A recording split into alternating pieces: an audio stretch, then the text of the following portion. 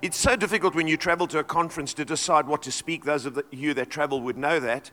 And I was trying to decide what to speak on today. And I've decided to speak on what I call my life message.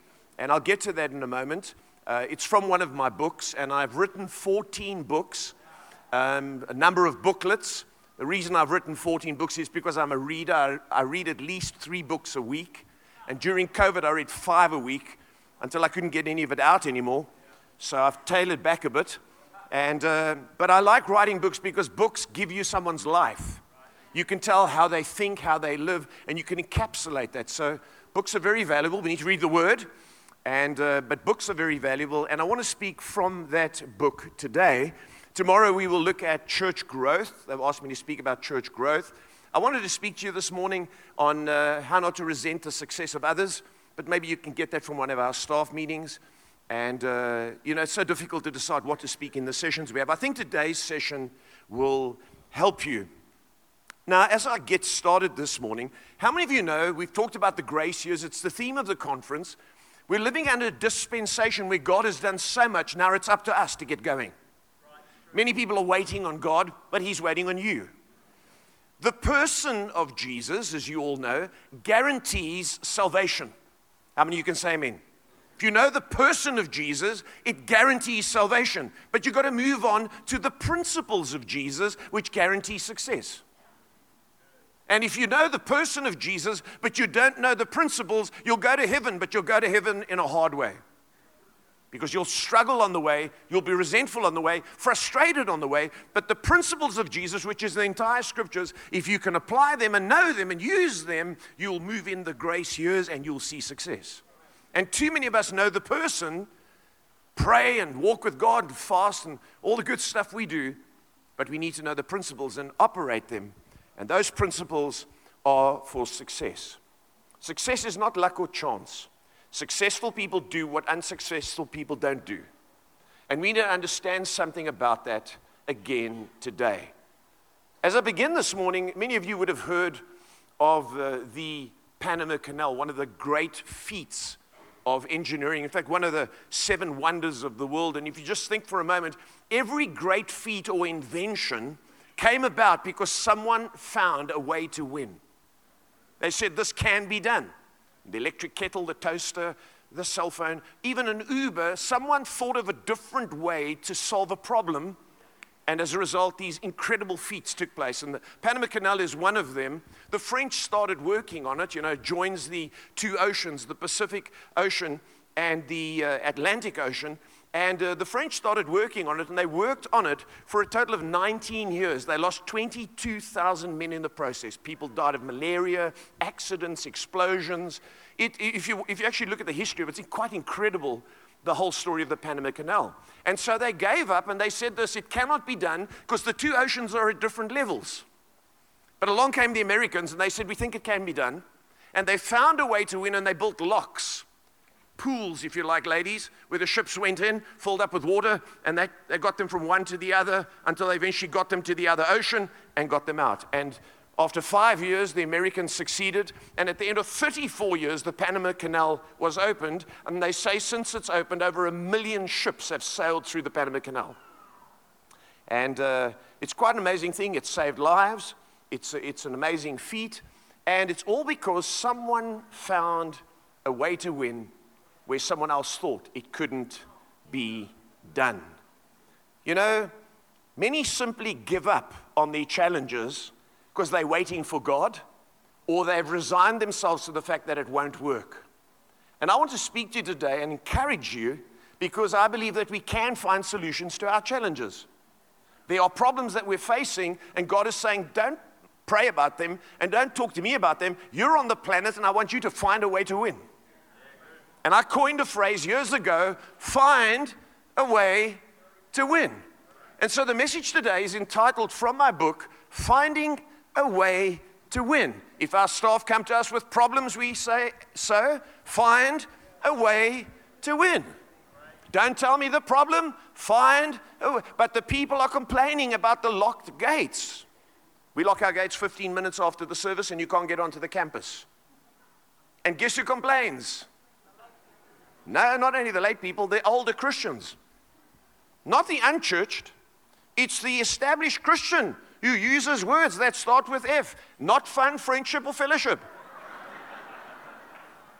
And our team come to me and they sometimes say, we didn't know what to do. This guy was freaking out outside. He was asking, what would Jesus do? I said, what did you tell him? Jesus would come on time.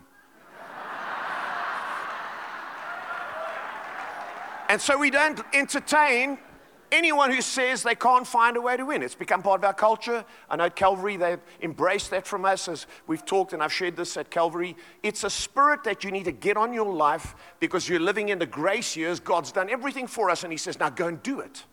I've gifted you. I've called you. Find a way to win. You know, Thomas Edison said this. He said, and he patented over 2,000 inventions. He said this, the ideas are mostly of others who didn't develop them themselves. They gave up trying. He says, hey, you've started. I'll find a way to win. And then he gets the credit. And so what are you facing today? I want to ask you, what are your challenges? What are you living with? What are you looking at? Buildings, land, difficult people, lack of leaders, lack of money, lack of opportunity. What are you looking at? You can find a way to win because God is a God who wants us to win.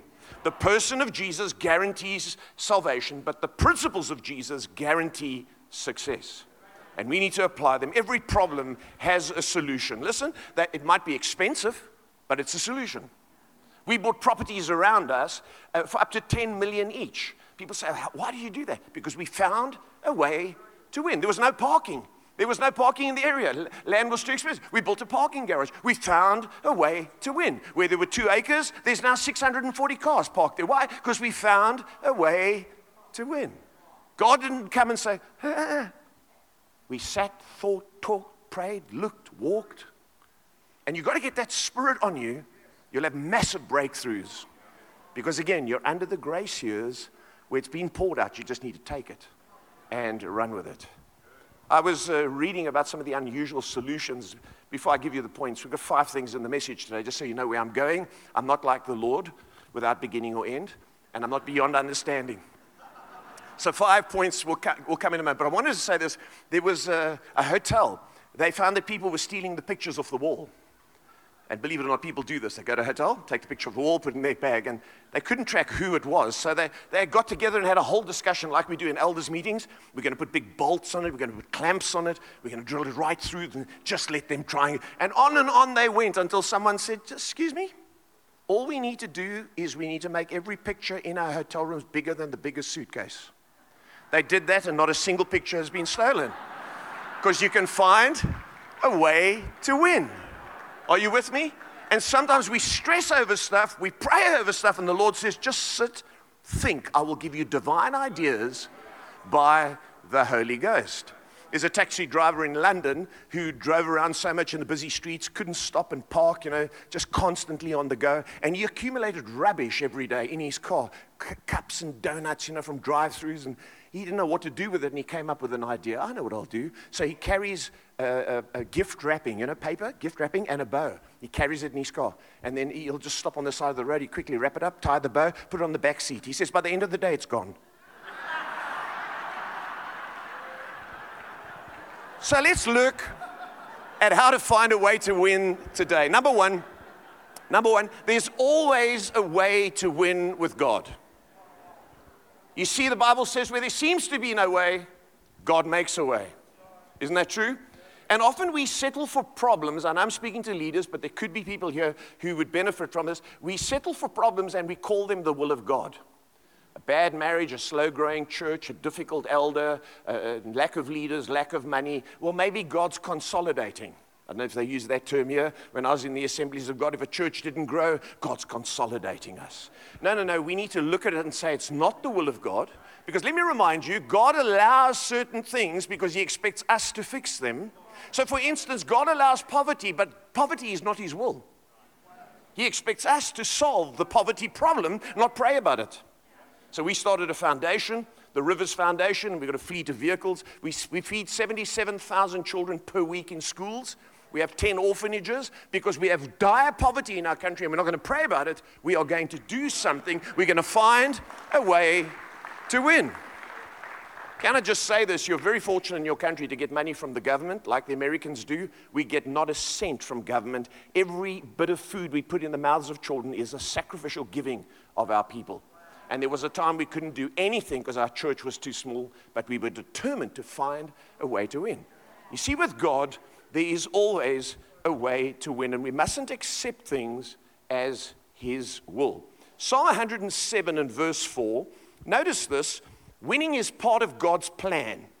Some wandered in desert wastelands. You're talking about Israel, finding no way to a city where they could settle. You see that phrase?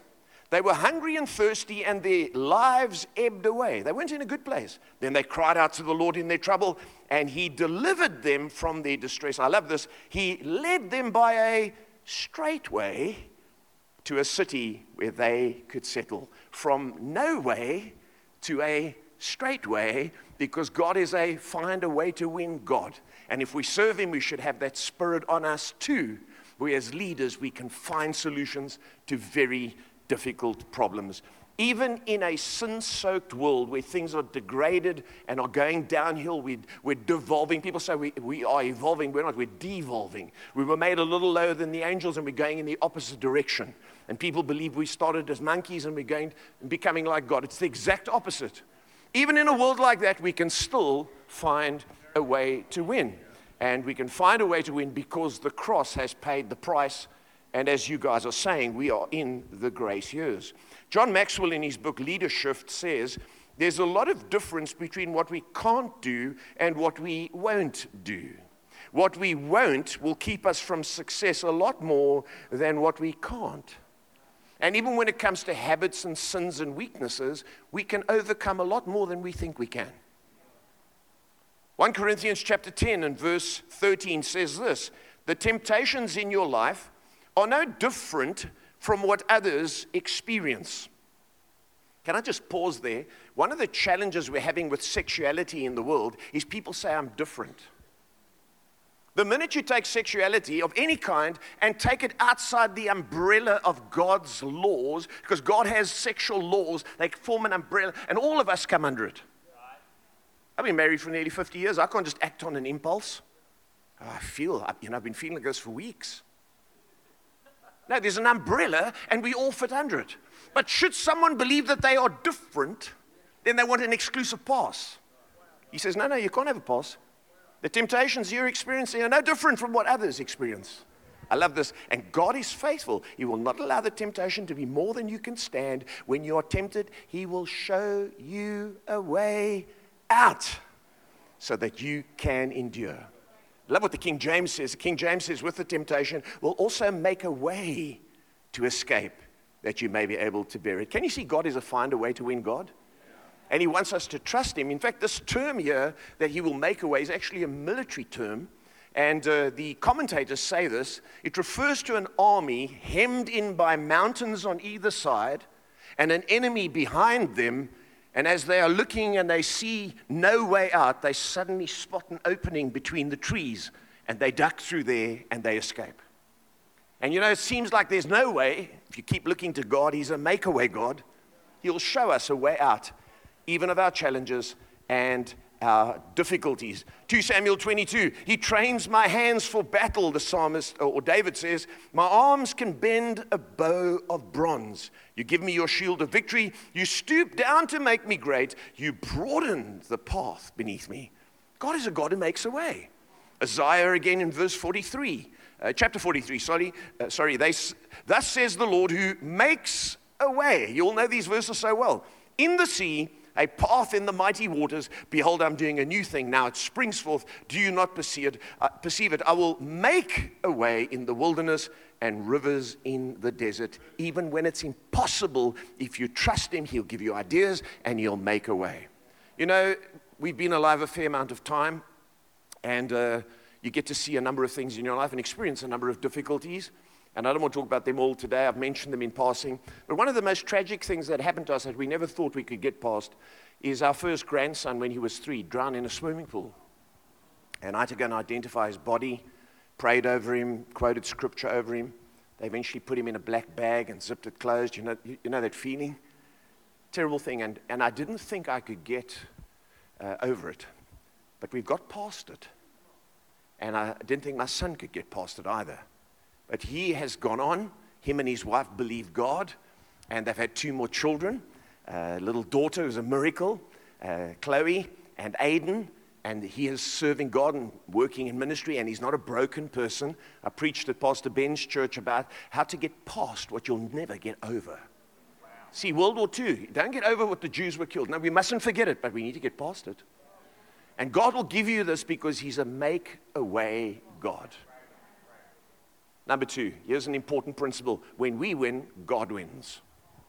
Too many of us are waiting for God to win so we can win. He says, no, I'm waiting for you to win because then I win.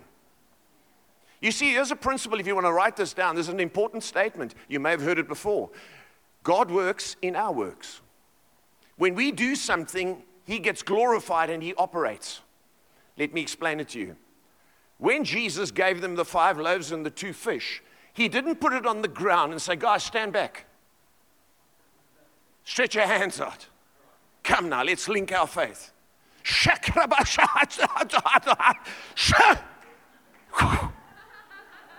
That's not how it happened. As they gave it, what the heck is happening here? My word, just keep quiet, just keep going. As they worked, he worked. But some of you are waiting for him to multiply when you should be operating in what you have. Because when we win, he wins. Am I making sense? I mentioned this previously, not thinking that I'd preach on this, but just stay with me and don't lose your attention span. When Goliath confronted the armies of Israel, there was a deadlock for 40 days and 40 nights. It's a hang of a long time. And do you notice as you read that text, nothing happened, they did nothing, but God did nothing. It took a little boy who said, I'm going to find a way to win. What can I do against this incredible giant? I'm going to think out the box. And he found 5 smooth stones. And he struck the giant down. The deadlock was broken, not because God stepped in, but because someone decided, I've got to find a way to win God. And when I win, God will win. And then he said to the giant, God will be glorified today, and I'm going to bring you down. And he stepped up and did it. And we need to step out and do things because God works in our works. You all know the story in 2 Kings chapter 7 where the lepers are at the city gate. Powerful story. And they're between a rock and a hard place. Starving, there's war, there's the enemy camp. They can't go into the city because they're lepers. And, we talk about falling apart. You have no idea about falling apart. When you're a leper, you fall apart. Is that your toe? Oh, just leave it. And they decide, if we go into the city, we die. If we go to the enemy camp, we die. But we've got to find a way to win because we're dying. And the Bible says that as they began to move, and imagine lepers, they're not walking, they're shuffling. It says this, in the dusk they began to move to the enemy camp. And then a few verses later it says, and in the dusk the enemy heard hoofbeats. Your shuffle, when you find a way to win, turns into a hoofbeat. But God needs some action from us. Then he acts with that action and he multiplies it. And many of us are waiting and waiting and waiting, and life just goes by. I tell you how this principle has freed me. It's freed me to function and operate. And I'm not bound. Because some of us get so bound by the will of God. And here the scripture says that they move forward and they experience victory. You know, when David defeated Goliath, an interesting verse is recorded. And I want to read this to you in the book of 1 Samuel, chapter 19 and verse 5. Jonathan is talking to his father, King Saul, and he makes a particular statement. I want you to notice this. He says, if I can find my place, have you forgotten about the time he, that's David, risked his life to kill the Philistine giant, watch this, and how the Lord brought a great victory to all Israel as a result. The Lord brought a victory, but it took David to act. And when we act, because we believe God is a find a way to win, when we win, he wins. And many of you are waiting for God. He says, I'm waiting for you. If you act, I'll be able to do a lot more in your life. and I need you. You're under the grace years. I've done everything I can. Operate the principles. Don't keep praying to me as the person. There's some things I'll do that are beyond you, but you need to act, especially as a leader, and make things better. I was reading about a woman who had a son, Claudio Vieira de Oliveira. He's from Brazil, Monte Santo in Brazil, and he has what's called arthrogryposis. When he was born with his head upside down. Shocking thing. And you know what the doctors told her? They said to her, if you just leave him here and walk away, go home, we will make sure that he's incinerated and you don't have to live with this. This is not fair on you. She said, I won't do it. I'm a believer. Life is valuable. God has given me this child. He expects me to find a way to look after him. She didn't say find a way to win, but literally said that. And she began to raise this child and train him and teach him. Let me tell you about this boy. He's a man now, pretty amazing. He says in his own autobiography, he says, I've learned to turn on the TV, pick up my cell phone, turn on the radio, use the internet, my computer. I do it all by myself. He's become a qualified accountant who types with a pen in his mouth, uses a telephone and a computer mouse with his lips, and he's now moved into the arena of motivational speaking.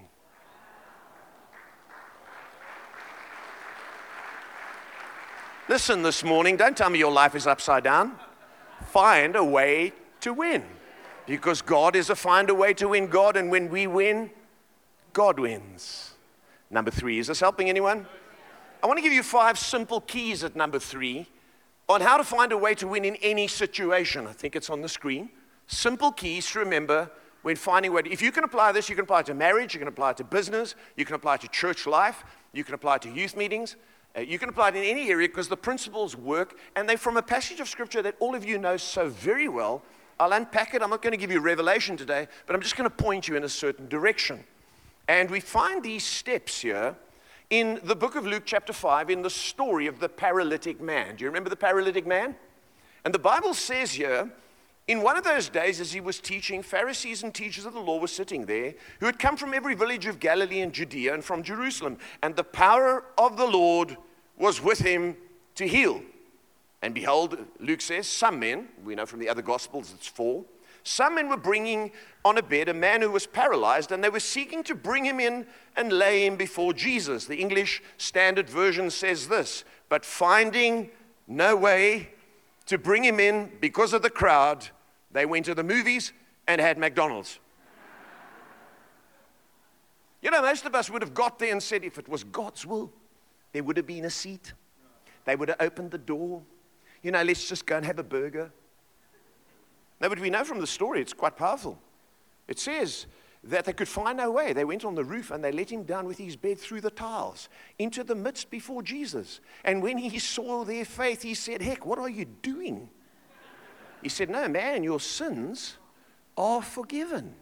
Jesus didn't look at the condition of the building and the protocols and the dust falling down and who's paying this mortgage. He saw find a way to win spirit, and he said, I've got to meet this need. Now, there are 5 things these men did that we need to embrace in every situation, and I want you to write them down. I hope they will help you in some way. What did they have? They had a quality about them that we need to embrace today. Number 1, they were determined to receive God's power. You've got to be determined to receive God's power. Some people come to church and they want to touch from God, but they amble in late and they sit at the back. Their arms folded, I dare you to bless me. You're not going to receive God's power. You've got to come early, come to the front. Forgive me here in the front. Lean in. I can tell then you want something. God can tell you want something. But that ambling in late, and what's he preaching on today? If I'd known, I would have watched online. Look, I'm talking to leaders and pastors. We need a spirit that says, God, we will not let you go like Jacob until you bless us. And these men were determined that Jesus was there. The power of God was there. They didn't care about the owner of the house. They didn't care about the circumstances. They're going to get their friend in. And we need to be persevering. You know, Christians give up too easily. Pastors give up too easily. You know, I don't know what it is when we want a loan for a building. We'll go to 3 banks. We go to the first one. Lord, we're trusting you.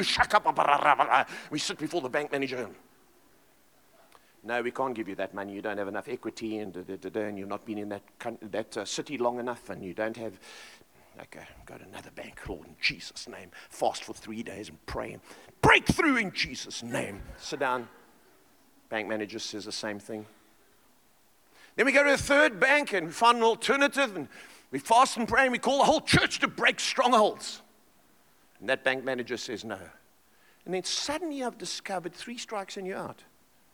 Church, we went to 3 banks. God has closed the door. I read that Walt Disney, in building an entertainment amusement park, went to 303 banks. So you've got 300 to go. We respect Starbucks. I don't know if you drink it. I don't like it. It's too weak for me. But Starbucks is an international brand, powerful brand, good way. The way it's run is awesome. And Howard Schultz, his story is amazing. In fact, if you, as a leader, you need to read his book, Pour Your Life Into It. It'll teach you some lessons about how to run a church. Pour your life into it. You know how many people he went to? 242 people before he got the capital to start Starbucks. 242. And we go to 3, and the Lord has closed the door. Find a way to win and persevere. Number 2, the second thing is they believed in God's ability to heal and solve big issues. I know we say we believe, but our actions will show whether we believe or not. We've got to press in like they did and have the faith. And someone once said years ago, what is it you really believe? Not what is it you believe, what is it you really believe? Because you can say so much, but when the crunch comes, do you really believe it?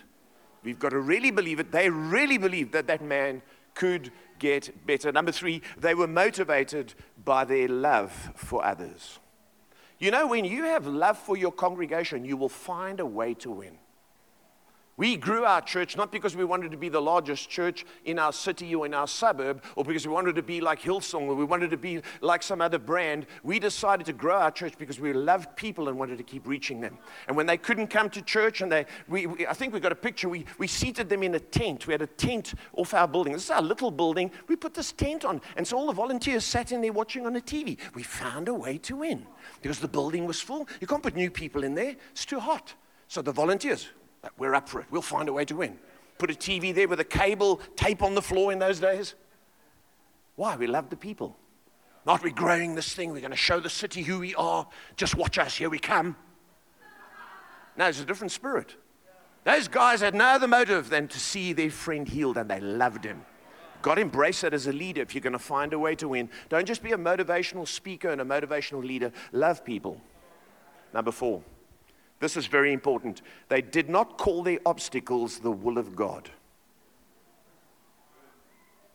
We've got to get the will of God clear in our minds. If you're a young leader, I'm sure many of the older leaders fully understand this. But if you're a young leader here, be careful when you use the phrase, the will of God, because in the Bible, it is mostly moral, not directional. It's about behavior, not guidance. Very few references are, Paul says, if it's the will of God, I'll come to you. Those references are few and far between. Most of them are about behavior. Give thanks, for this is the will of God concerning you. Let the marriage bed be undefiled. Is it 1 Thessalonians chapter 5, is it? Or 2 Thessalonians? Let the marriage bed be undefiled, for this is the will of God concerning you. See, behavior, not guidance. And some of us are walking around, my sheep hear my voice, I hear nothing. And we are frustrated, angry, and others.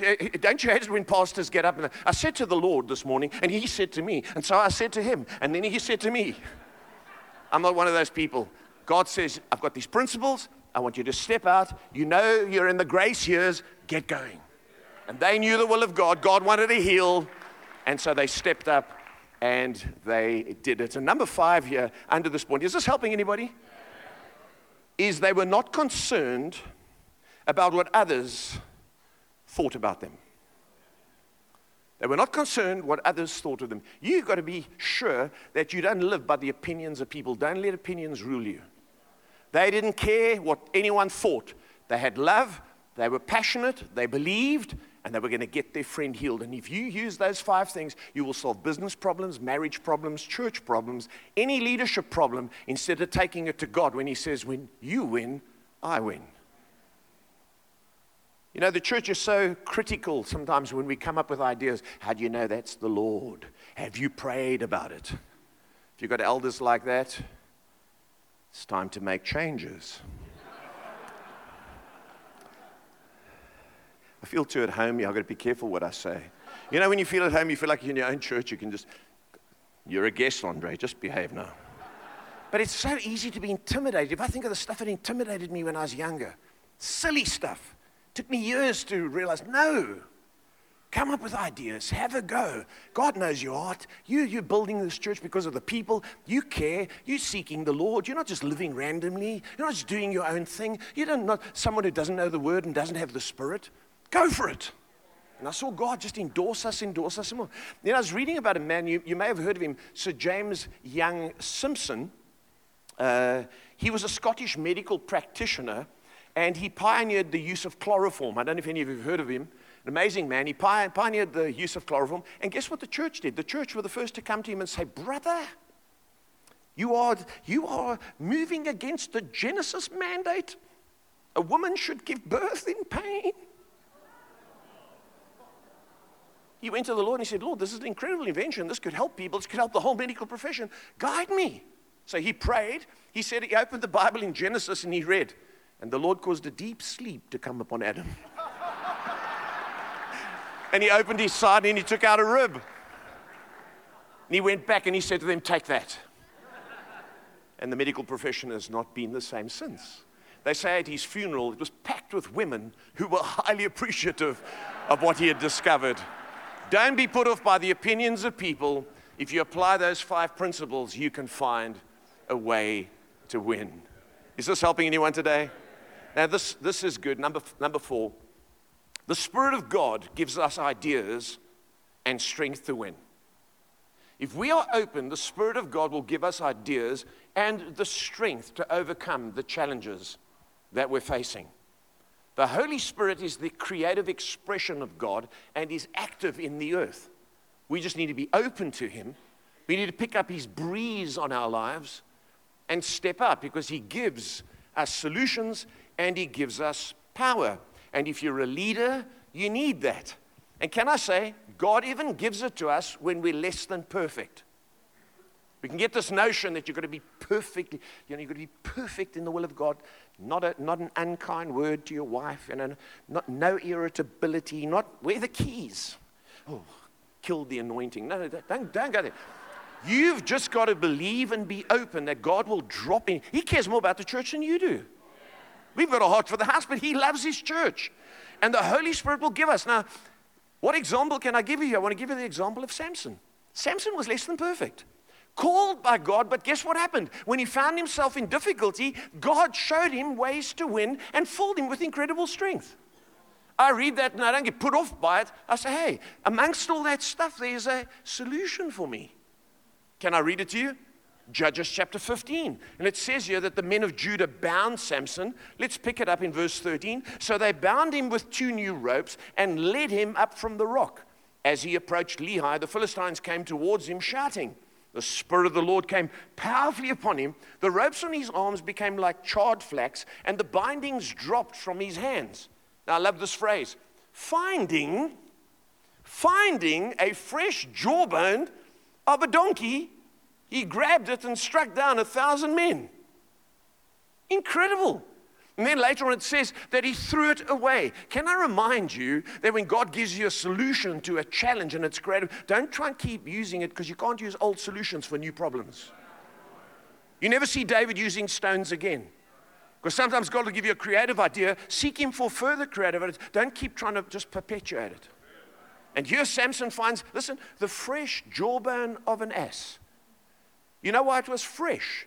Made it flexible. If it was dried out, it would have shattered. And God says, hey, look there. And he's like, yes. If it was me, I'd be like, you don't deserve it. Die. You drunkard. I've called you. Look what you're doing. God says, no, there's grace. And I'm going to give him find a way to win because he's seeking me. And here he gets this answer. He gets this solution. And he steps up. You know, God wants to give us solutions. He wants to give us strength. And He wants to show us opportunity. I spoke about that already, but the word opportunity is interesting. Some of you would have preached on this, I'm sure. It's the word in Latin, apport. Apport. It means towards port. So what does that mean, towards port? Well, ships used to dock outside of the port in the old days because they were sailing ships. They had no power of their own. They had to wait for just the right moment to go into port. The wind mustn't be too strong. The tide mustn't be too high. It's got to be just right. And the captain would stand on the bridge and he would feel the breeze on his beard and on his ears. And then he would shut up, port! And they would pull up the anchors and the wind would catch them and they would go and dock. And we need to be like that with God. We need to wait on him, listen, expect the Spirit to speak, and then when we get it, bam, we go for it and we act. Can you say amen? You know, I was reading about a couple. He was in the army, and wonderful couple, just ordinary people serving God, Nick and Liz Thomas, and they ran into difficulties. He was in the Air Force, then he left the Air Force and wanted to go into business, became an accountant, didn't work out. Then he lost his job, went into sales, and eventually they were without money and the bills were piling up and they didn't know what to do. And he said to his wife, who was a church attender, she said, would you go to church and pray? She said, I'll go to church and pray. So she went to church, and while they're singing, she hears this phrase in her head, make the mustard. She thinks, well, not only are we short of money, I'm losing my brain. And further on, while the pastor's preaching, she hears again, make the mustard. Goes home and tells her husband, Nick, I'm in the meeting. We're worshiping. I'm listening to the preaching. Make the mustard. He says, of course, of course, of course. She says, what do you mean, of course? She says, that Russian recipe that your parents have handed down to the generations, you make it every Christmas and we put it on the meat. You need to make it. So they start putting together bottles of this mustard. They take it to the local deli. The deli says, this is incredible, and then buys a batch. Then he buys another batch. Then he buys another batch. Then he says to them, you know what? You need to take this to New York. So they take it to New York, and they break into the deli market, which is literally controlled by the mafia, and the Chalif Mustard Company is formed, and they start making $5 million a year from having bills because they caught opportunity. They found a way to win, and they recovered from their challenges. What's God got for all of us in our challenges and our next steps? We're in the grace years. Let's trust him to speak to us. Number 5. Has this helped anybody? The time ticketh exceedingly quicketh. Number 5. No situation is ever hopeless or impossible. I know this sounds basic, but listen to me today. No situation is hopeless or impossible. Claire Booth, who was the first female ambassador abroad from the United States, she was also a playwright, she said this. She said, there are no hopeless situations. There are only men who have grown hopeless about them. So in other words, there's no such thing as a hopeless situation. It's only people who have got a feeling of hopelessness about it. The best way I can describe it to you is like this. How many of you remember the days of the Rubik's Cube? Now, maybe you were like me. Let me tell you here, I couldn't get it right. And I would say to myself, you're not a stupid man. You are of reasonable intelligence. And you can figure this thing out. And I would sit. Eventually, like, this is a factory there's a fault. There's a factory fault. And you would put it down, and a 10-year-old would come and put it down. And what would happen to you? Give me that. Because suddenly the hopelessness went because you saw a way to win. And what we need to do is we need to keep seeing beyond the hopeless situation and not allow the feeling of hopelessness to come over us. We've got to say, I don't care how this feels. I'm going to look beyond because this thing can click together. There are no hopeless situations, only people who feel that way about them. Someone wants to clap.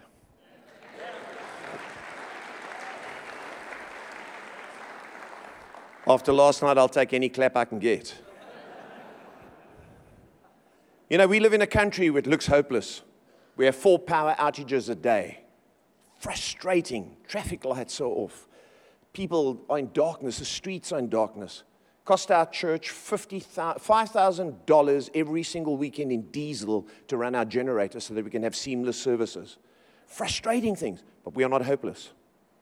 We believe that if we let that feeling get into us, then we'll also want to immigrate or do something we shouldn't do because God's called us there. He says, I want you to live in South Africa, and it's not hopeless. Find a way to win.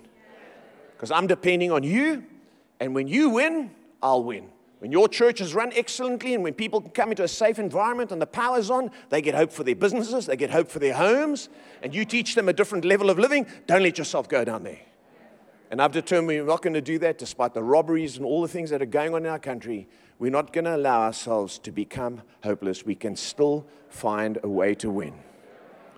As I draw to a close today, I want to read to you a story, or in fact an excerpt from a document. It's the U.S. Peace Corps. You know, they're going to different countries, and they have an instruction manual for different countries. If you go into a place where there's a lot of sand, they'll teach you what to do in a sandstorm, and you know how to behave, because now you live in America, but now you're going to this place, you need to know how to protect yourself. And they wrote this manual, and this manual tells you how to survive an attack by an anaconda. And they say an anaconda is a telephone pole with a temper. It takes 10 men to carry it. So you say, well, what I need, this thing you just cannot win with normals, even if you're a soldier. And so they give you instructions here, which I want to read to you. There's 11 steps. And now this is a genuine American manual, and it says here, if an anaconda attacks you, do not run. The snake is faster than you are, so don't even try to run it. What? Is this find a way to win? Number 2, start telling the soldier, lie flat on the ground and put your arms against your sides, your legs tight against each other. Let me do it. Can someone come and hold the mic for me? Can you come and help me with the mic? Come, this mic.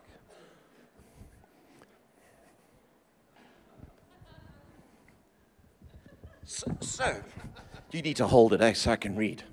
Okay. Oh, this doesn't look good. This is cherry ripes. Just let me.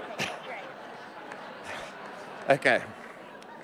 We're on screen in another venue, and I just want to look dignified. So lie flat on the ground. Put your arms tight against your sides. So you're lying like this. Your legs tight against each other. Tuck in your chin. Doesn't look good when you get older. That's number 3. Number 4, the snake will come and begin to nudge and climb about your body.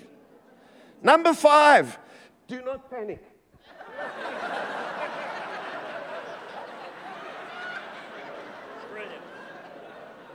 Number 6, after the snake has examined you, it will begin to swallow you from the feet.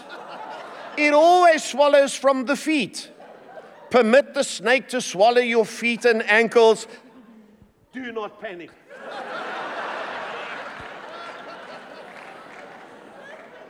But wait, this is wonderful. Number 7, the snake will now begin to suck your legs into its body. You must lie perfectly still. This will take a long time. But I love number 8. When the snake has reached your knees, slowly and with as little movement as possible, reach down and take out your knife.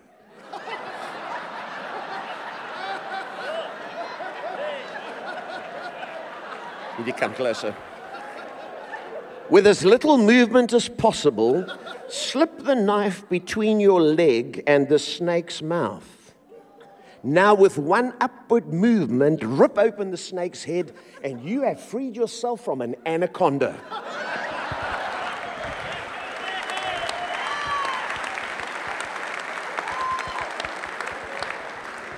That was number 8. Number 9, be sure you have your knife with you. Number 10, be sure your knife is sharp. And as a typical soldier manual, number 11, of course, if you get to number 9 or 10 and find you've forgotten your knife or that it's blunt, the rest doesn't really matter. How many of you have ever felt that you're being swallowed alive? You can find a way to win. If you're making notes as we come to wrap up, you have 4 things you need to do. If you find yourself in this situation, we've just read it, you need the right strategy, a plan. This manual tells you to have a plan. Isn't that true? Then you need the right equipment. Can't find a way to win without the right equipment. We need sound systems, pulpits, we need people helping, we need stages, we need all sorts of things to facilitate what we do. So a right plan, right equipment, right mindset, find a way to win. Because without the mindset, you're done. And then the right confidence in God. We need faith. When we've got that, it's amazing what you can do. You know, it doesn't matter where you grow up, it doesn't matter what you face, there is always a way to win with God. Let me tell you 2 quick stories. I've got 4 minutes left. Is that okay? Has it helped you? I want to tell you about a man called Julius Jaeger. He won gold at the Olympics in China in 2013. He won silver at the 2016 Olympics with a javelin. But he comes from the eastern part of Africa, Kenya, and he comes from a very, very poor village, and yet he came first in the All Africa Games. So when they began to analyze his life, they said, what we want to discover, because we want to develop Africans, please would you tell us who your coach was? You know what he told them? I watched YouTube. And he took them to the list of YouTube videos that he actually watched and then copied, and he became this champion javelin thrower. In fact, he came 4th best javelin distance of all time. Why? Because he found a way to win. And sometimes things can lie dormant in our lives. We can give up on our dreams. We've got to realize that God's still got a lot to do with us, but it's up to us to find a way to win. There's a woman called Mrs. Langley, and it's such a funny story, but I'll end with this. She was on the phone one day, 76 years old, and her throat was ticklish. And so while she was on the phone, she told her friend, just wait a minute. She went to this, normally at the telephone tables in these older people's homes, there's a telephone and there's a mirror. She took a pen there and she, she's looking to see what's on her tongue. Choop, there goes the pen. She puts down the phone, she goes to her husband, she said, I swallowed a pen. He said, don't be ridiculous, woman. Because that's what you do when you get to a high. Don't be ridiculous. Well, she left it and left it and left it. 25 years later, she's got a stomach ache. She tells her husband, there's something wrong with me. He says, well, you need to go get x-rayed. They x-ray her, and guess what is in her stomach? The pen. Can you imagine what she told her husband? I told you. So you know what they do? They operate on it. This is a true story. They operate on it. They cut her stomach open, they take the pen out. And it's one of those felt tip pens. They take the top of it, and it still writes. What is it that you have lost or swallowed or pulled back that is lying dormant that can write your destiny? Get it out. Find a way to win. Believe God for new stuff. Trust the Holy Ghost.